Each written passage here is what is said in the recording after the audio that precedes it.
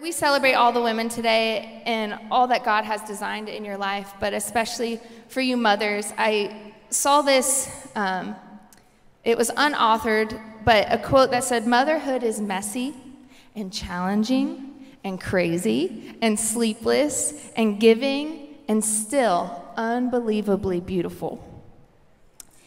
And I count it such an honor today to get to preach.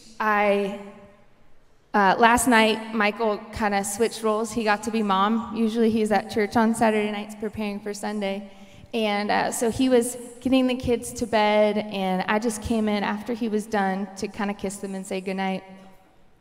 And I came in the room, and I didn't realize he had told Jocelyn and Gwen that I was preaching today. And so I walk in, and as soon as Jocelyn sees me, she says, "Are you going to raise your voice like Daddy?" And I just was taken back by that. And then she kind of proceeded to mock him in a loving way, but said, "Be healed in the name of Jesus," and said some things like that. And it just broke my nerves a little bit in that moment. I thought, well, it's so funny to see their perspective on things. But then she finished and she said, "Mom, are you a nervous wreck?" And I said, "Well, yeah, that could be one way to explain it. I feel pretty nervous." And I just felt the Lord's hand in that moment that, in January of 2020, I have it, maybe. I have it written in my journal, a prophetic word the Lord gave me. And it was an answer to a prayer, and there was more to it, but one of the words in there was, "Exercise your faith and do it." And I told Jocelyn, I said, "I just want to teach you that you can do really hard things, and you can do things that terrify you, and you can do them scared because it's the Lord, and He's faithful." And so I'm just so thankful, and I kept this up here this morning because it helps me to exercise your faith and do it. But that's part of the vision for this year too, is immeasurably more. And sometimes when we're asking God for immeasurably more, we've got to do some work through Him, not in our own doing, but sometimes we have to do some of the grunt work. And so little sermon before my sermon, that do it scared. Whatever He's asking you to do it scared. He's faithful. You can go ahead and stand. We're going to read Psalm 61. That's where my message is out of today. It's a brief psalm. It's just 8 verses. But I want to read that together, and then you can have a seat. Verse 1 of Psalm 61. "Hear my cry, O God. Attend to my prayer. From the end of the earth I will cry to you when my heart is overwhelmed. Lead me to the rock that is higher than I, for you have been a shelter for me, a strong tower from the enemy. I will abide in your tabernacle forever. I will trust in the shelter of your wings. Selah. For you, O God, have heard my vows. You have given me the heritage of those who fear your name. You will prolong the king's life, his years as many generations. He shall abide before God forever. Oh, prepare mercy and truth, which may preserve him. So I will sing praise to your name forever, that I may daily perform my vows." You can have a seat. I had a moment in prayer last month where I just felt so overwhelmed. And in the natural especially, a lot of times when I feel overwhelmed or the to-do list is really long, I will just do something else to add to my to-do list, which is very contrary to what you should do. For example, I hate cleaning, but I love a clean home, and so it's always on my to-do list, a million things to clean. And so when I don't want to clean and I feel overwhelmed at the thought of cleaning, I decide now's a good time to reorganize our entire closet, because I love to organize, but I hate to clean. And therefore, I make more of a mess and make more work for myself than I began with, because I was just trying to run away from the list of having to clean. Hey, I organized, so that counts, right? So I'm sitting in my closet with the Lord, and I just felt overwhelmed. Lots of different things, and we're going to talk about what your overwhelmed might be today. And I really just felt the thought of having to form a prayer or even find a place to start was really overwhelming in that moment. And I think if we're honest, a lot of us have been there, where just the thought of, I want to be with the Lord, but I just can't put thoughts together to pray. And I just felt the Holy Spirit, and that's why it's important that we hide God's word in our heart. But I just heard, when my heart is overwhelmed, lead me to the rock that is higher than I. And I couldn't even remember the reference in that moment, but the Lord didn't care. And that's all I did in my prayer time was, I just opened, I found Psalm 61, and I just read that. And it just brought peace. And I started digging, and the Lord just started speaking. And so I want to share some of that with you today.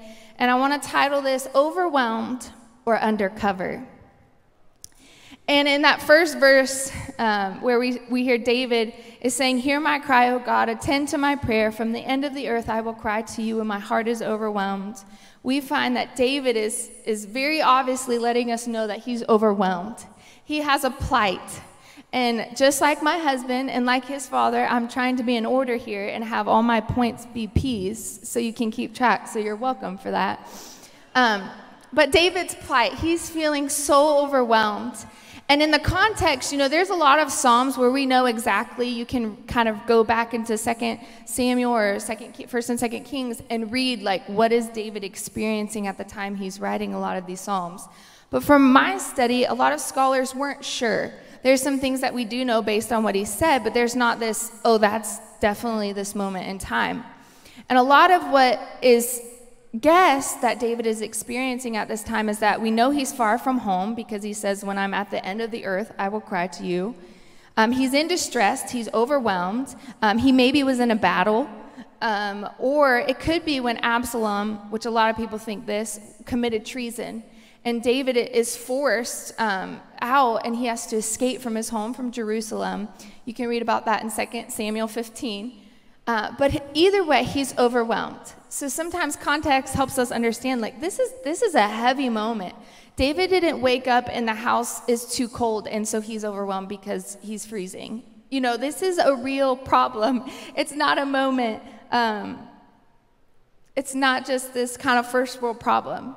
That word overwhelmed, it can mean feeble, faint, weak. It can mean envelop in oneself. Have you ever felt like you're just going to implode on your own self inside?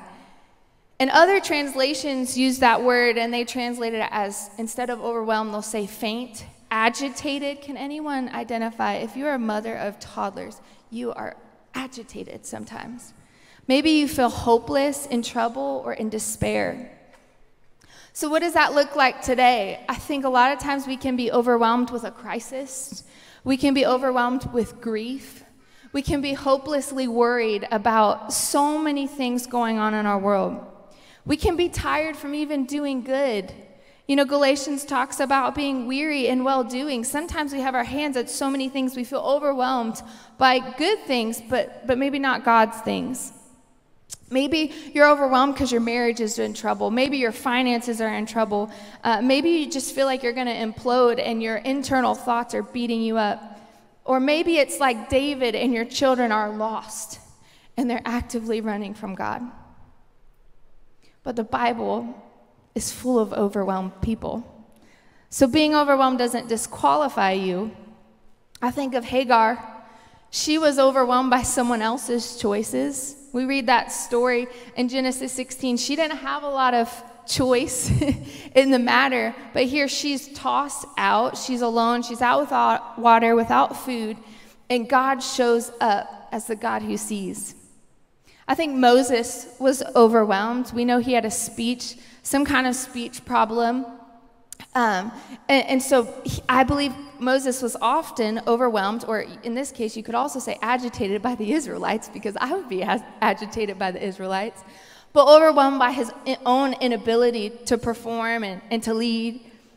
I think Job was overwhelmed when he had lost everything. And so whatever you are, my point is that when you're in this plight and you're overwhelmed, you're not alone. I think we all have something that is overwhelming. And the answer to your plight is posture. David starts the psalm. He says, "Hear my cry, O God, attend to my prayer." David's posture was prayer. That word cry, it's a ringing cry, a supplication. I think of Psalm 40:1. It says, I waited patiently for the Lord, and he inclined to me and heard my cry. He also brought me up out of a horrible pit, out of the miry clay, and set my feet upon a rock and established my steps. God is only a prayer away. But prayer takes humility. And I think you see that in verse 2 when David says, lead me to the rock that is higher than I. And I put in my notes, have you ever tried to lead someone who didn't want to go where you were going? The best example I can think of was my children. Whenever we're at their grandparents' house and it is time to go, they do not want to go. They do not want to be let out the door. We actually had a date this week. Michael and I, he took me on a date for Mother's Day, and Thursday, his parents had them, which is just a few doors down from our house, and we went on a walk, and we stopped like halfway on our walk to give them a heads up, like, hey, we're coming back soon. Prepare your little hearts to leave all the snacks and come home to your mean parents. And so we stopped in, and before we could even utter those words, Michael literally kept going, hey, they're just, I don't want to go. No, don't make us go. And I said, wow, I feel so loved today. And finally we explained it to them, and we came back, and it was a little less dramatic, but there were still many tears. But children don't often operate in a lot of humility. That's something that they have to learn, so be a good example of humility. But David here, he's saying, lead me to the rock that is higher than I. And prayer puts us in posture to have humility. Prayer requires humility. In Genesis 1:26, we read where God is creating the whole universe. He's creating man, he's creating woman. And he says that you will have dominion. He gave us dominion. And prayer is very simply, at a very simple level, just giving God dominion back. A lot of times we think, hey, Lord, I'm coming to you in prayer, and here's my list of how I want this done. And instead, we really need to come to him and say, I know that I don't have good plans, so I want you to have dominion. And that's why Jesus taught his disciples, your kingdom come and your will be done, because he has a better plan than us. That word higher, leading me to the rock that is higher than I. So David's humble, but that word higher means exalt, to be high actively. I love that. David was king, so you could say he was exalted. He was high in his kingdom, but he wasn't high actively, meaning his rule would end. There would be an ending to David. But Christ, our King, he is actively high. And David, who is exalted and king of a nation, is saying, Lord, lead me to a rock that's actively high. It doesn't change. Peter understood this, I think, when we read in John 6:68. He said, where can I go? You have the words of eternal life. I also think when David said, lead me to the rock that is higher than I, that word rock, it means what you would expect. It's not a big surprise. It means like flinty rock or a cliff. But it's the same word that I think maybe David remembered in Exodus 17:6, where the miracle of the water from the rock. When the Israelites are in the wilderness and they're thirsty and they're complaining, and I'm sure Moses is overwhelmed by their agitation, and he asks the Lord, and the Lord tells him to strike the rock, and water comes pouring out. David was pointing to, lead me to a miracle. Lead me to a rock that I can't do this. It's going to have to be you, God. It's going to have to be a miracle. He was testifying of what he needed to see happen in his life. That word lead means lead, guide, or turn your eyes. Psalm 16:8 says, I have set the Lord always before me. Because he is at my right hand, I shall not be moved. 2 Chronicles 20:12 says, oh, our God, will you not judge them? For we have no power against this great multitude that is coming against us, nor do we know what to do, but our eyes are upon you. Humility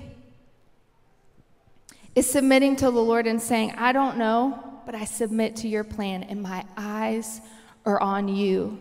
David was postured with his eyes on Christ.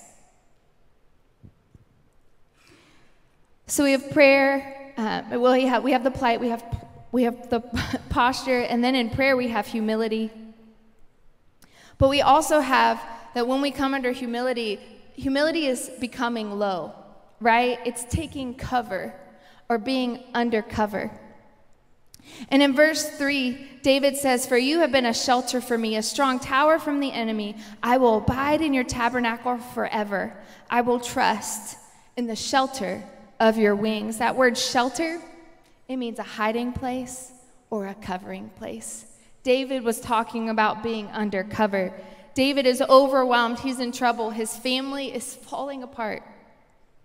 But he chooses to be humble. He chooses to posture his heart in prayer and to come undercover. You know, that word wing that is used, it has some very literal meanings, but 74 times in the Old Testament, that word wing is used referring to the edge or extremity of a bird, which is probably what most people thought of when they read that. It's pretty obvious. But also in Exodus 25 and 20, we read about the Ark of the Covenant. And it says in that verse, it says, the cherubim shall stretch forth their wings on high, covering the mercy seat with their wings, and their face shall look one to another toward the mercy seat, shall the faces of the cherubim be. So in the context of this scripture, when David is saying, I will abide in your tabernacle, and that word abide means to dwell there, to remain, to stay, or continue. In the context of that scripture, that would kind of be like us saying, I'm going to run to the potter's house and stay undercover. But we don't usually say that in the context of a crisis. Why? Because in that time, in that context, the tabernacle was where the presence was. The Holy Spirit wasn't poured out yet. And so he had to run to the presence, unlike us who have access right away to the presence of God. So David was running for cover under the presence. In the natural, which is probably what most of you thought of, in a bird, we know, we've probably heard it or referenced it many times, or even seen it in real life, where a mother bird stretches out her wings in a storm and will cover her birds. And I think it's such a beautiful mental picture on Mother's Day of what a mom will go through for their kids. There's a whole lot that they will put up with if you mess with their kids. And a mama bird putting her wings around her babies. And so I have a picture that they're going to show. This is a real life example. And so we were going last month to visit Michael's parents in Hamilton. And when you drive up on their driveway, it's kind of a long path, and it starts where you're a little bit downhill. And so we didn't say anything at first. We're driving in the van. The kids are so excited. We're going to be there. And all of a sudden, there's this goose in the middle of the driveway, which is hilarious because they have been pestering Michael's dad nonstop. And so I just thought that's hilarious that this is like the introduction to their house we're getting is this goose because he is hating them. And so it's just standing there, and we're just kind of laughing because we're in a sealed vehicle, and we were in our van, so it's, larger than a little car. And all of a sudden, we're just like, well, we're going to keep going. We win. We're bigger. This goose just charges at our car. And I'm not scared, but we were just all kind of flustered, like, this goose is crazy. Like, you're not going to win, and I also don't want you to dent my van. And so it's just charging at us, and Michael keeps going because, he's not going to lose. And so we keep driving, and this thing just keeps coming, and at the last second, it turns to the side. And I think it harassed a couple other siblings as they arrived as well. But later, I just thought, what delusional geese are around here? Because geese kind of just do their own thing, but usually, like, if you get close enough, they don't charge at you in a vehicle. I know they will in real life, and that's a different story. That would not be fun. But later, we realized we were out playing that there were goslings behind the tree. And this mother goose said, this is crazy. I have no idea what I'm going to do if this van actually meets me, but I know that my babies are behind me, and so I'm going to cover them, and I'm going to take the blow for them if that's what's required, because that's her babies, and she'll do anything for them. So I think that's a good warning to anybody. If you see a mama, don't mess with her baby. She will do anything, even if it's crazy, to protect her babies. But what really stood out to me is, the Ark of the Covenant, the wing of a bird, but also that word wing is used 14 times, talking about the skirt or a corner of a garment. And I thought, that's kind of bizarre. But after digging into the word, I want to look at what's the significance of a skirt or the corner of a garment in Scripture. And in Numbers 15, 37 through 40, it says this: "Again the Lord spoke to Moses, saying, 'Speak to the children of Israel, tell them to make tassels on the corners of their garments throughout their generations, and to put a blue thread in the tassels of the corners.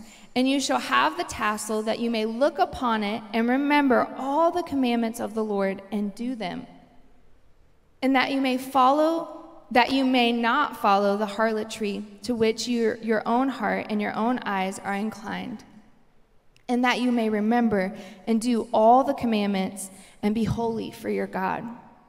So tassels, I have a prayer shawl this morning because I did not have any dresses with tassels on the bottom, although I do love tassels. So I had a few shirts, but they put tassels on the corner of their garments. This is what the Lord asked for them, and they were to remind them of the law. So when they're feeling overwhelmed, they would look and remember. When they're feeling temptation, they would look and they would remember the law of the Lord and his commands, and it would remind them to resist temptation, to leave. And it's so important when you're overwhelmed to remember and to take the posture of David, to be undercover, to remember the Lord's command, because the devil's not real smart. I don't want to give him credit this morning. He's not that smart, but he is tricky. And in Ephesians 6, it tells us to be wise and to stand through his trickery. So it's important for us to remember that, guess what? When you're overwhelmed, it's going to all hit.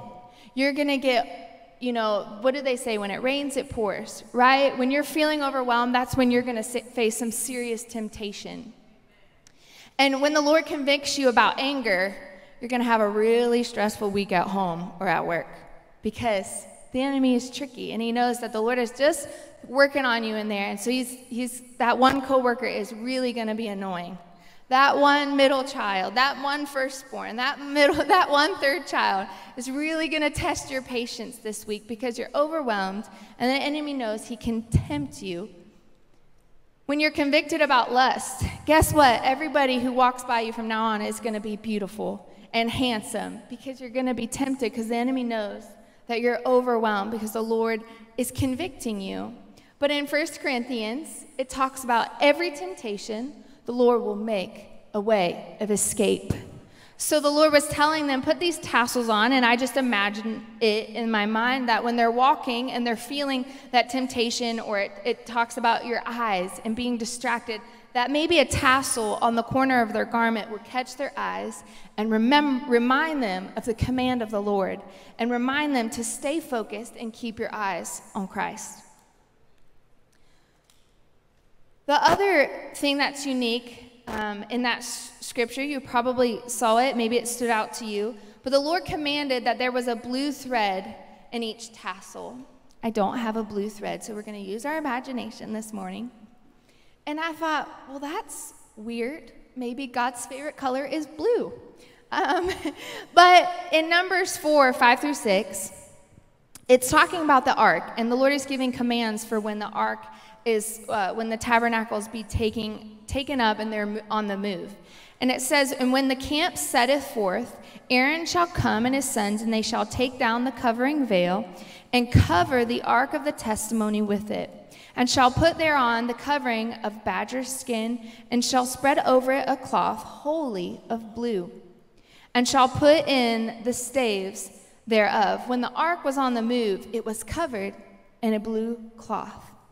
I believe that's pointing to taking cover under his presence. Like David said, I'm going to run to the tabernacle. It was pointing to the ark where the presence of God was.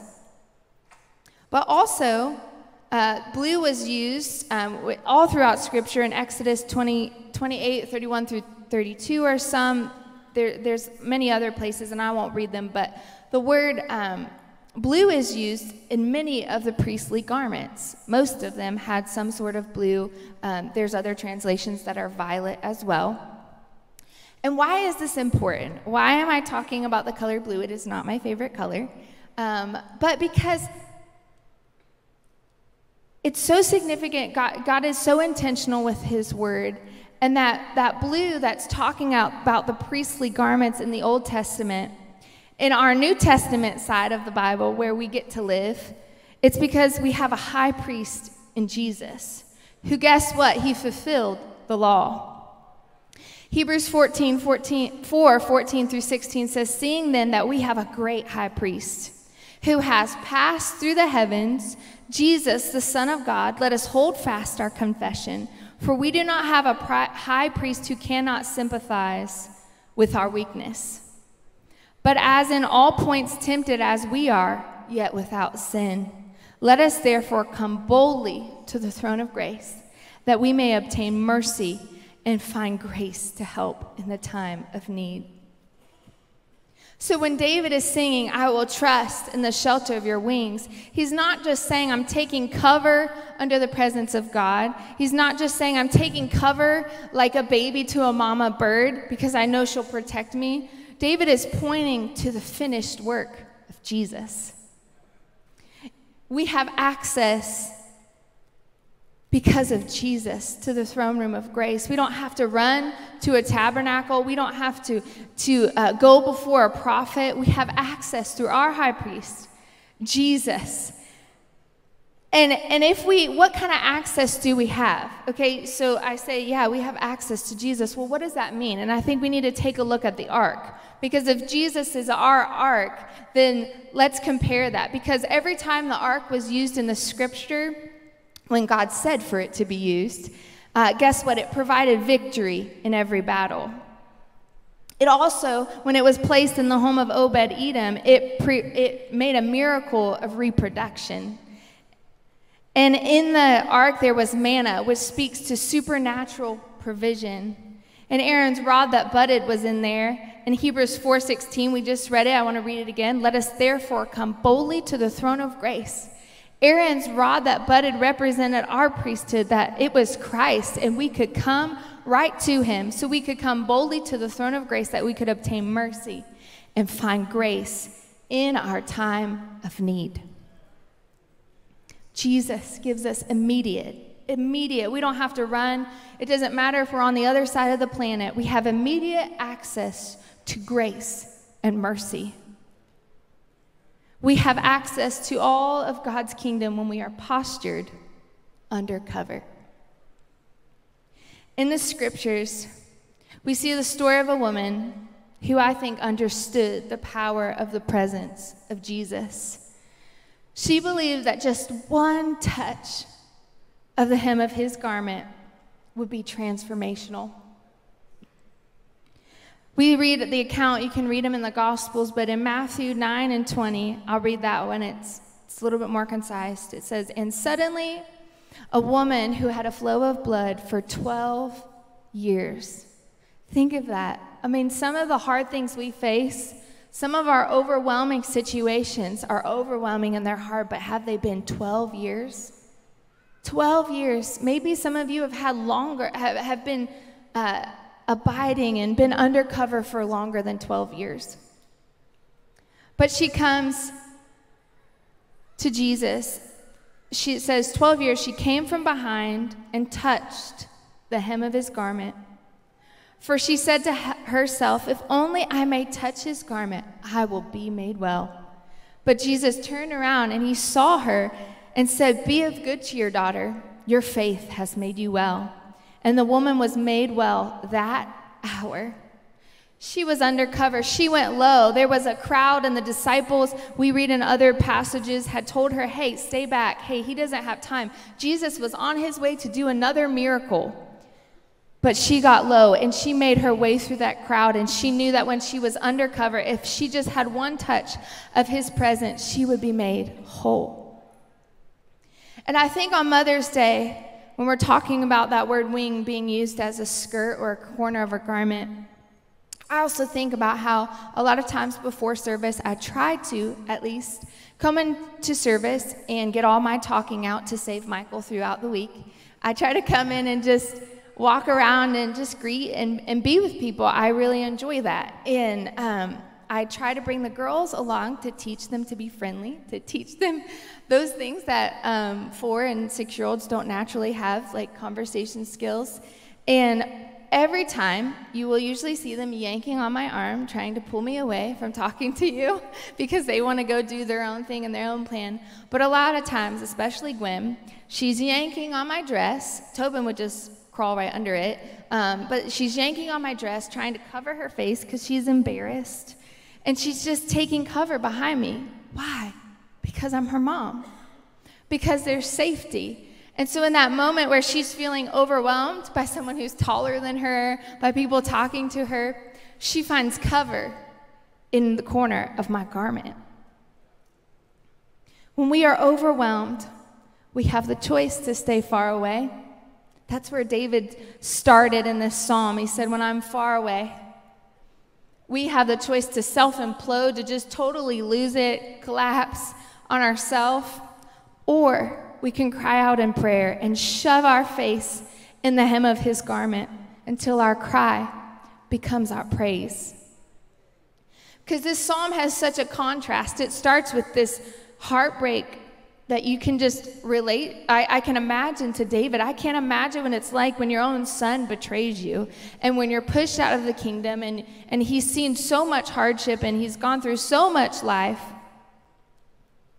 But yet we see such a turn because he postured himself and he came under cover, and he ends in praise.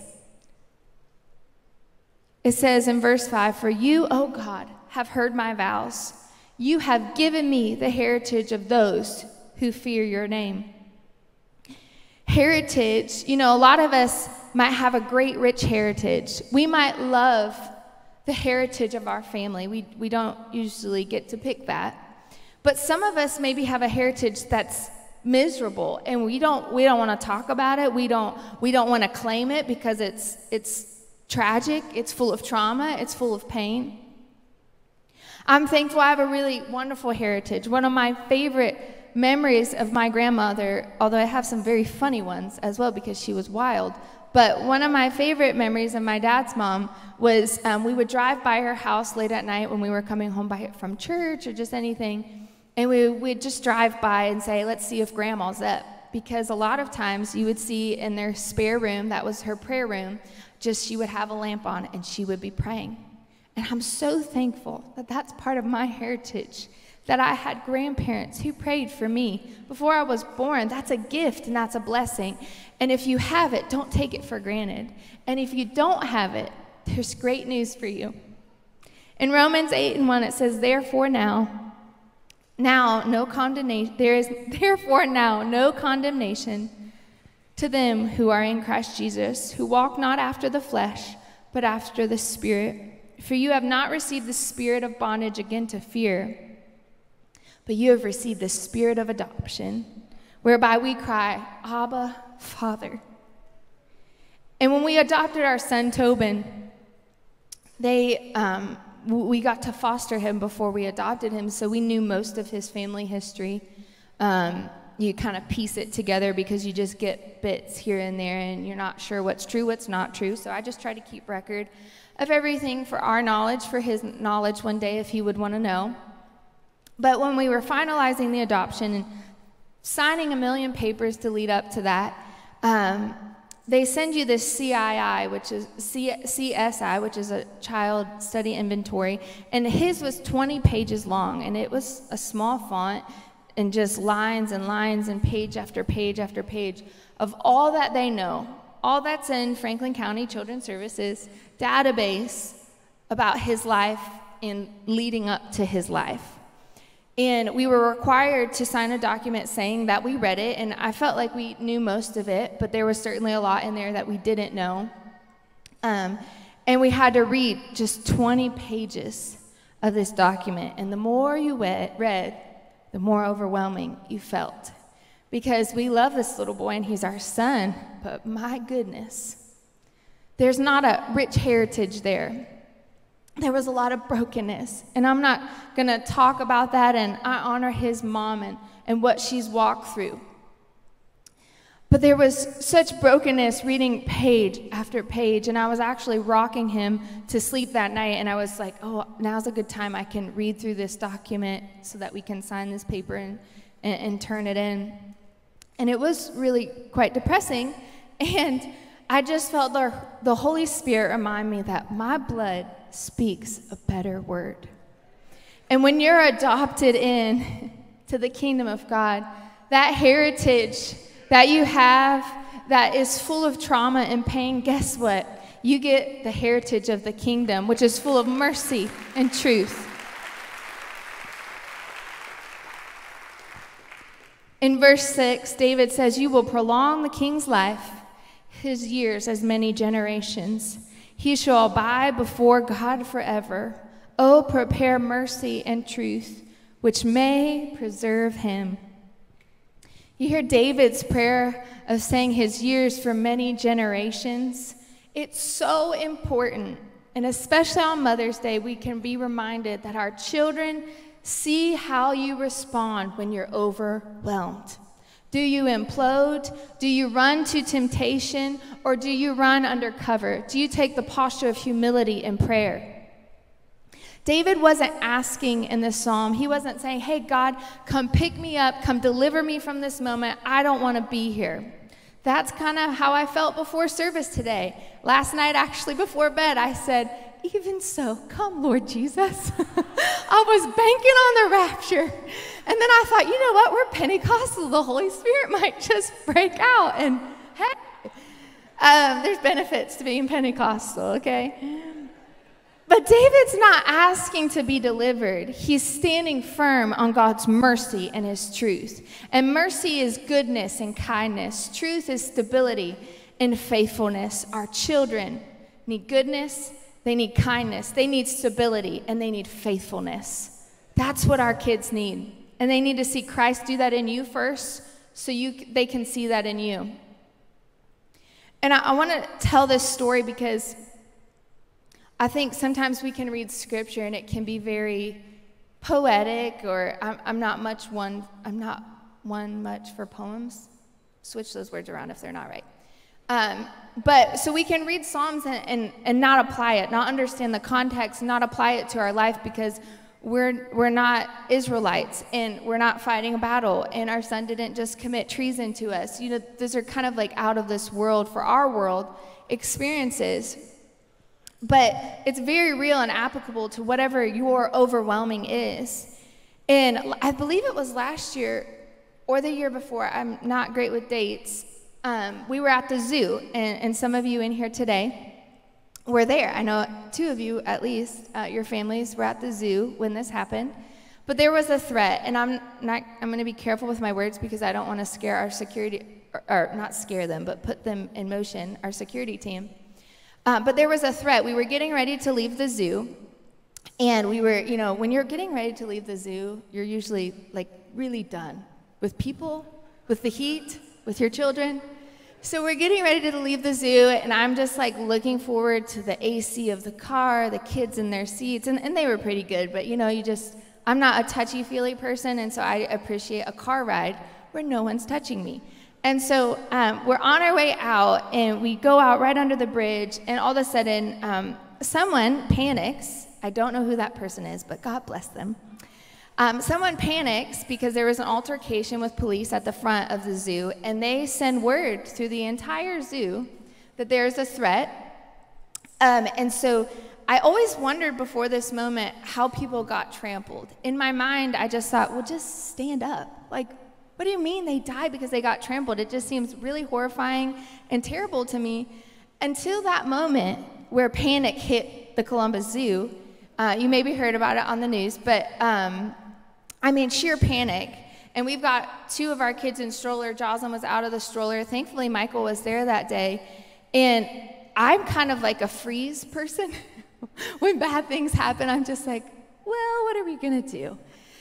So don't run for cover for me if you're ever in a hard situation. I will not help you. Run for cover with Jesus. And so it's sheer panic. It was terrifying, and people are just losing it. And so I'm like, well, we got to pick up our kids because they're in Jocelyn's like roaming free, and Tobin and Gwen. People, you just couldn't even walk, and it was horrifying. And so I can't remember which kid I grabbed. Michael probably grabbed a couple. I think I had one kid in one hand, and Michael had one, and we're just like, where can we hide? And some people were just running around screaming, so I'm sure they sent panic to the back of continued that. But we were like, we're not runners anyway, but we're not going to be runners with our kids, they're starting to recognize, especially Jocelyn, something is wrong. I need to be terrified, is kind of what her face was saying. And so we scoop them up just like a mama bird would. And we take them to the corner, and there's these huge tall fences, which are great for animals who can't escape, but terrible when you're a human trying to escape. And it's funny now because we're fine, and there was no real threat. No one was hurt, so I should say that. But we're behind these evergreens, and I'm just knelt down trying to hold the kids, trying to get them to be quiet because, we're trying to be hidden. And Jocelyn is just, as you would, I was terrified. Honestly, if my kids weren't there, I maybe would have responded differently, but it was like, I got to protect my kids. And I don't know what my process of thinking was, but I was like, Michael, I'm staying here with the kids. You go check out what's going on. And I remember just like kind of pushing him. He wasn't resisting, but he was kind of, I'm imagining like, and he said later, what did you think I was going to be able to do? It's like, I don't know. I just felt like you needed to know so that I could keep these babies safe. And I wasn't going to leave my babies. I trust him with them, but I just couldn't leave them. So, sorry, you had to take one for the team.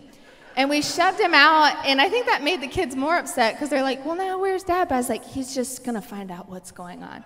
We're safe. And there was a family over in the corner, a mom and daughter, and they had like lost their shoes and running, and the daughter's just screaming. And then on the other side, there was a family, and the mom, they were older. She was being quiet, and she had her hands just praying away, dead silent. And Jocelyn is just crying, and Gwen starts crying because, hey, big sister's crying, let's cry. Tobin had no idea what was going on. And I looked at Jocelyn, and we had just memorized Philippians 4, 6, and 7. Be anxious for nothing, but in everything, by prayer and supplication, with thanksgiving, let your requests be made known to God, and the peace of God, which surpasses understanding, will guard your heart and mind. And I said, Jocelyn, say your verse. Jocelyn, say your verse. And it wasn't just for her, it was for me. Somebody start quoting scripture. Somebody help us in this moment, because I want to meet Jesus, but not that way. and not with my kids, not that way. And she was crying, and she just kept saying it and kept saying it. And guess what? She was still crying.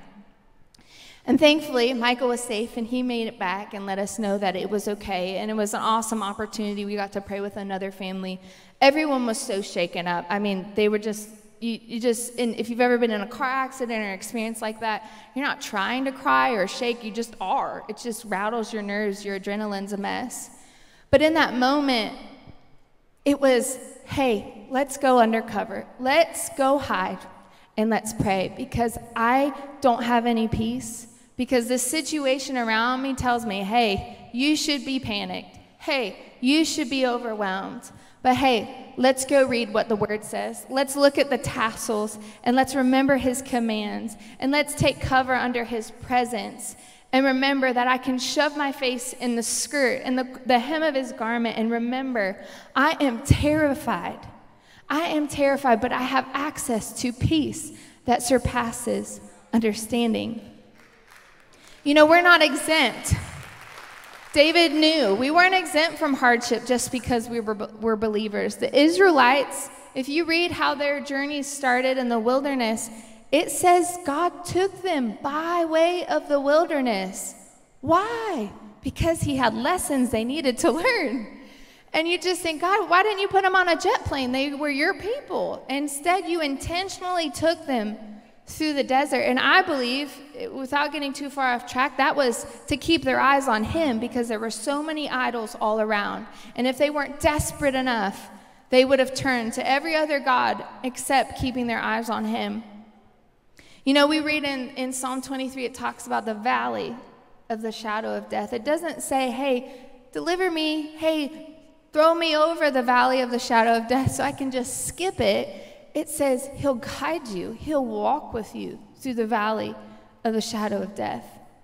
God's mercy and his truth will preserve. That word preserve, it means to watch, to guard, to keep, and to protect you.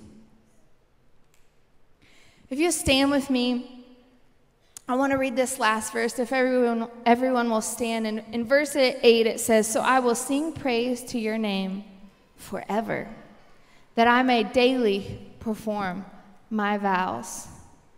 What started with crying, David said, I cry out, oh God, hear my cry, attend to my prayer, is now ending in, I will sing your praise, that I may daily perform your vows. What started with crying is ending with singing. I just felt so strongly, this has been a month where I've been of just, hey Lord, I need to be undercover. And I just felt his heart that, man, what's overwhelming for me is probably so little for some of the things that I know some of you are facing, and some I just don't know, but I can see it on your face sometimes. That, man, God took this Mother's Day to remind you that if you will submit and you will be humble and you will come in prayer and posture yourself, it'll end in praise. It'll end in praise. And that crying, it will be water for sheaves. It will be growth for sheaves for you to come and bring a harvest. What's impossible for us is not impossible for him. I want to take a minute and I just want to pray for those who are feeling overwhelmed this morning. And then in a little bit, we're going to call the moms up. We just have a poem that we love to read to honor you, and we'll call all the women up. But I'm not going to call you forward this morning, but if you feel overwhelmed today, maybe that's your marriage, maybe it's your finances, maybe it's great things, and it just feels like maybe you picked up more than you can handle. Maybe your kids are running and it's breaking your heart and you feel overwhelming. If that's you, I just want you to lift your hand. And I want to pray over you. And if you're near somebody who has their hand lifted up, you could just lay it gently on their shoulder. We want the Holy Spirit to do the work today. Look around. There's somebody beside you who's overwhelmed. Lord, we just thank you. We're so thankful. Lord, you're a safe place we can run to when we're overwhelmed. Lord, lead us to the rock that is higher than I. It's a rock that its height doesn't change and its height doesn't end. Lord, you are actively high. You are God all the time. You don't fall off your throne. And nothing got to us that didn't pass through you. You don't make mistakes, Lord, and even in our mistakes, you find a way for those who love you to weave it into the story. And Lord, I thank you, Lord, that what started as crying, Lord, I thank you will end in singing your praise. God, I pray for the heart that feels defeated. Lord, restore joy, restore hope, Father. I thank you that in your presence, Lord, they'll find every single thing that they'll need. Give them, Lord, grace to walk in humility. Give them grace to submit low and to be postured under the cover of your wing. Because just like a mama, you will be crazy to protect them. You will be crazy to cover them. I thank you, Lord, that, Lord, because of Jesus, we have access to the supernatural. We have access to divine provision for those finances that are overwhelming. We have access, Lord, to miracles of reproduction. Lord God, when we long for a child, Lord, I thank you, Lord, that you're a wonderful God. Lord, that you're a miracle-working God. Lord, in the middle of a desert, Lord, you can provide water to your people. So I pray that our eyes are set and our gaze is fixed on you. We won't look to the left and we won't look to the right, but we'll look to you, who's the author and the finisher of our faith. Our eyes are set on you, who are our source. We won't look to our resource. You are our hope. Lord, when we stand fast on mercy and truth, you are our stability. You are our faithfulness, God. I thank you, Lord, that your word says, Lord, even when we're faithless, you remain faithful because you cannot deny yourself. I thank you, Lord, when you look on sons and daughters, you see the blood of Jesus. I thank you that it gives us access in the courts of heaven where the accuser would come and say, hey, look at this. Hey, look at their heritage. Hey, look at all the wrong. Hey, look at all the mess ups. Hey, look at all the trauma. I thank you that Jesus says, I know. And I thank you that we have access to be adopted as sons and daughters, that our heritage and our mess ups don't matter. We have a new heritage, Father, Lord, and I pray that we would walk in it and we remember your commandments and we would keep them, Father, so that there's a generation behind us that will stand on our ceiling and they will run towards you. They will run fervently to your word. I thank you for your grace and your love in this room. It's in Jesus' name we pray. Amen.